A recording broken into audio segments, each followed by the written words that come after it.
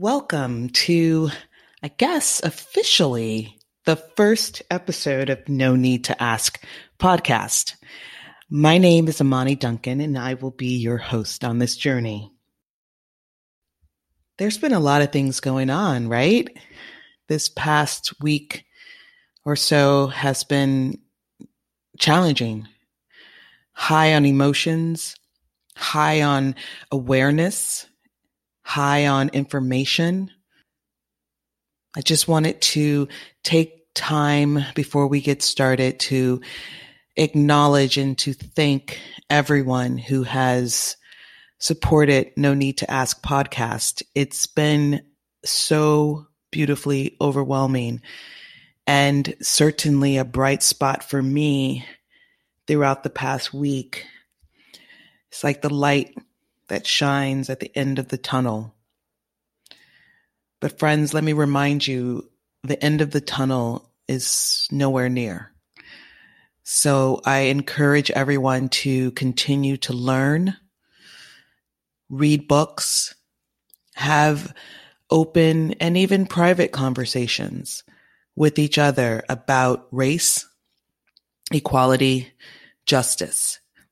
Most importantly, we have to use our voices and our power to change, to seek the change that we want.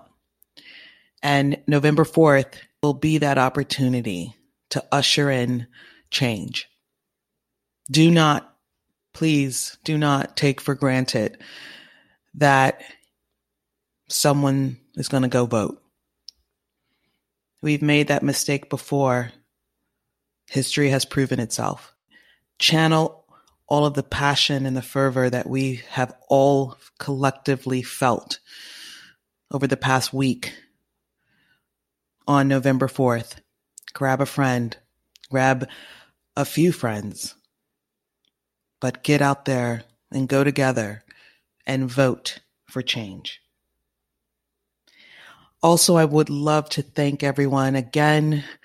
The podcast has received over 300 downloads in 7 days. I'm just so appreciative and in shock a bit. You know, when you start a project, you never know. You never know if it's going to resonate.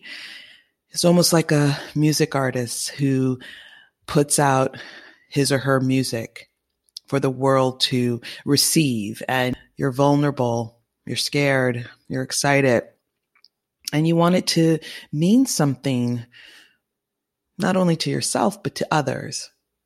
So to receive 300 downloads in 7 days, where I was told the average downloads for a new podcast is somewhere around 150 for the month, is just proof positive to me that this was needed. And I'm glad that I'm able to share the voices of others and my own voice with everyone. So please share and let's continue to build this community. Let's get down to business. It's Monday. It's the start of a new week.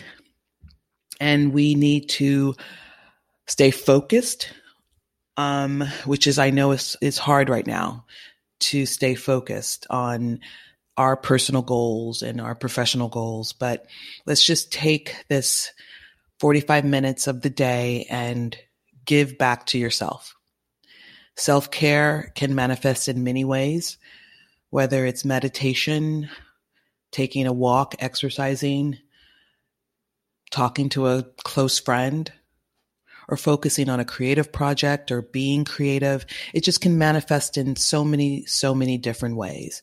So since this podcast is focused on empowering and supporting young and professionals of all ages, let's get down to business and focus on ourselves and our goals. Today's topic, I will be chatting with you about how to change careers from one industry to another. Yeah. We are all, very aware of our current economic situation. And we're also very aware of how many people have filed for unemployment benefits 35 million to be exact. And layoffs and furloughs are still happening across the country. I read recently that the Economic Policy Institute, which is a nonpartisan think tank, is predicting that the unemployment rate will hit nearly 16% by July of this year. Remember, folks, we're in June, so July is right around the corner. States with the highest uninsured employment rate are a lot of states that most of you probably live in. Washington, Nevada, Florida, Hawaii, a state that I so love, Michigan, California, my home state, New York, my adopted state, Rhode Island, Vermont, Connecticut, and Georgia. I've been asked by several people, how does one go from working in one industry to another? I mean, I'm sure most of you are thinking, what's the point of that? I mean, 35 million and growing unemployed people in America. I mean, the smart person would just stay in their current industry, especially if they're still employed. And because the marketplace with 35 million unemployed people in America right now is at an all-time high with capable and potential candidates. Makes sense, right? I mean, we're all smart people. But I'm going to challenge this point of view. You know, I believe that during a crisis, creative can be born. It kind of forces us sometimes to go outside of our comfort zone and to be explorers of life. I mean, I created this podcast out of a crisis because I needed to be creative. I needed to find my outlet. And it was something that I always wanted to do, but I, made up a million excuses and life got in the way. So this novel pandemic, this crisis that we're all dealing with, gave me the opportunity to fulfill something that I always wanted to fulfill. I fortunately have tenure in a lot of different industries, from music to manufacturing, branding, and agencies, and even media. But I'm going to be very honest with you. It was far from easy transitioning from one career to the next. Now, if you are young in your career, transitioning is likely easier because you're just starting out and you could probably just take an entry-level position again to continue to learn and excel. But if you're like most of us out there and we already have tenure in a specific industry, it may be a little challenging, maybe a lot challenging. Change can be scary. It really can. And most of us, we're forced to make calculated risks throughout our lives the older that we get, because most of us have on those golden handcuffs. The golden handcuffs are the mortgage or two, kids, college tuitions, maybe private school tuitions, car payments, insurance, medical bills. Yeah, I think you get the picture. I was destined to go to law school, or so I thought, because it was one of the narratives my parents told me from my earliest childhood. So being the dutiful daughter that I was, I went to school and excelled. I carried on into university, graduating with a degree in political science with a minor in international relations. During my senior year, I was even recruited by the FBI. Oh yeah, but that's another story for another day. And I got into law school. Then my well-planned life was flipped upside down. I was at the crossroad.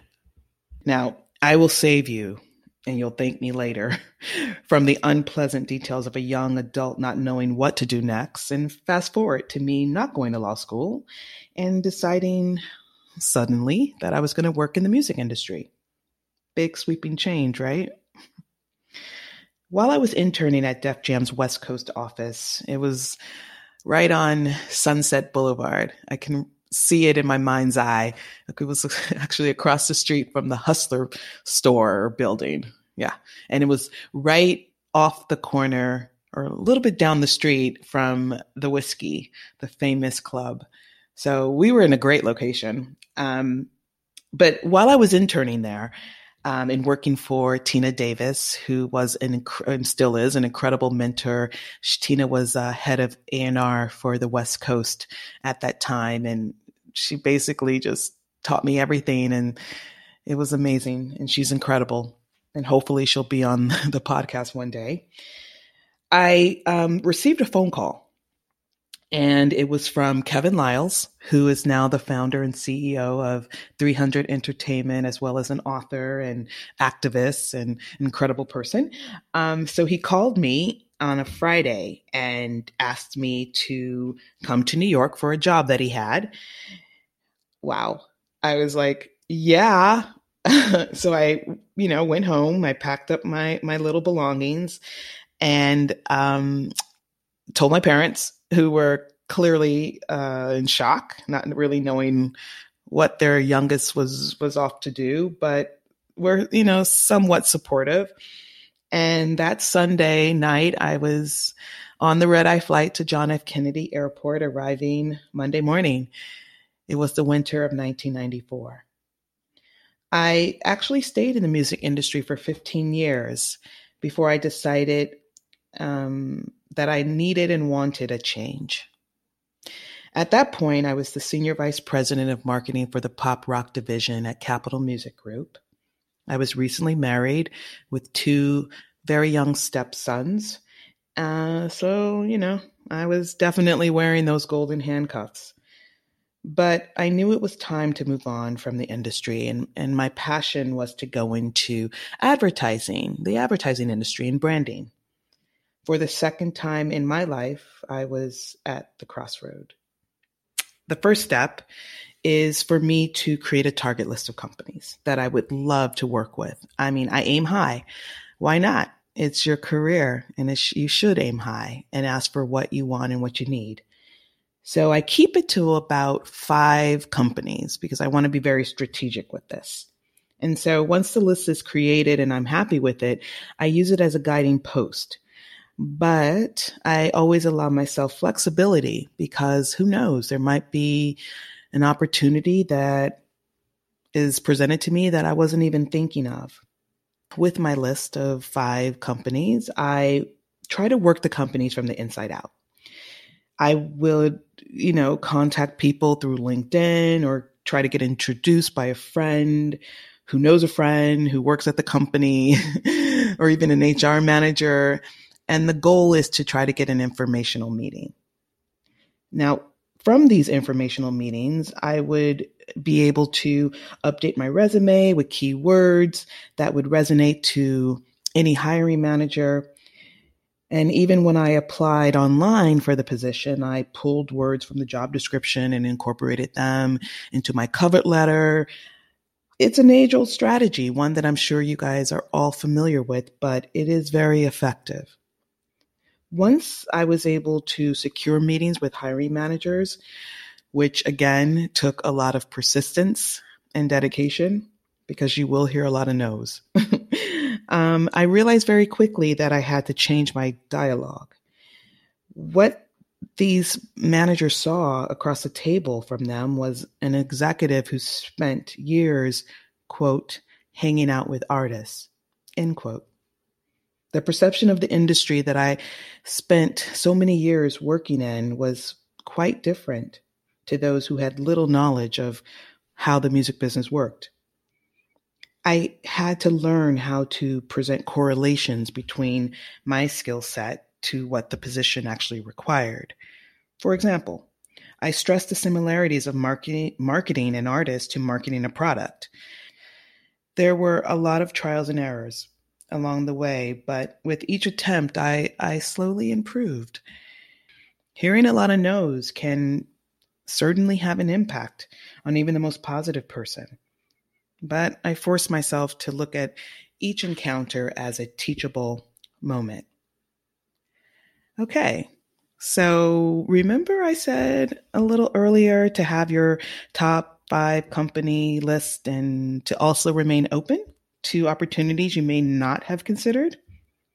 Well, it was around the end of 2007, and I was one busy beaver well into my plan of changing industries. I received a phone call from Sean Combs.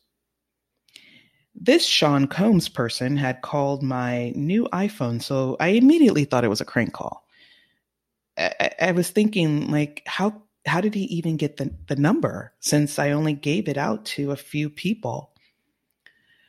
But this Sean Combs person called and left a message and called again and left a message, and this went on for, I don't know, a few weeks. One day, I casually mentioned to my husband that someone is calling me saying he's Puff. Sean Combs, my husband replied. Yeah, I said. My husband goes on to ask if I took the call. I said, no way, it can't be him. My husband then replied, well, what if it is him? Turns out it was indeed Sean. And one thing led to another, and I was offered the position of Chief Marketing Officer for Sean Combs Enterprises. It was a combination of everything I was looking for: agency, marketing, branding.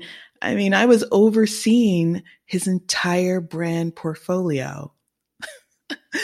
Yes, I thought. So all the work that I was doing to prepare myself for a role within an agency was actually preparing me for something even bigger. Courage is the power to let go of the familiar. Raymond Lindquist. I am a firm believer in changing your mind will change your life. Try not to be discouraged simply because the task at hand may not be easy. Challenge does not mean impossible. No need to ask tips. Number 1, prepare to update and even rewrite your resume. Number 2, make sure your LinkedIn profile is updated. More and more hiring managers and recruiters are using LinkedIn as a powerful tool to identify potential candidates. Number 3, do your research. Read as many books as you can get your hands on about the industry that you want to enter into. You have to be able to walk the walk and talk the talk. So immerse yourself into the culture. Number 4, network, network, network. Join as many groups as you possibly can. Attend business mixers, connect with people on social media, especially LinkedIn. Number 5, have informational meetings with people currently in your target industry. Number 6, change your narrative. Focus on how this new career direction is your calling. Work on that elevator speech.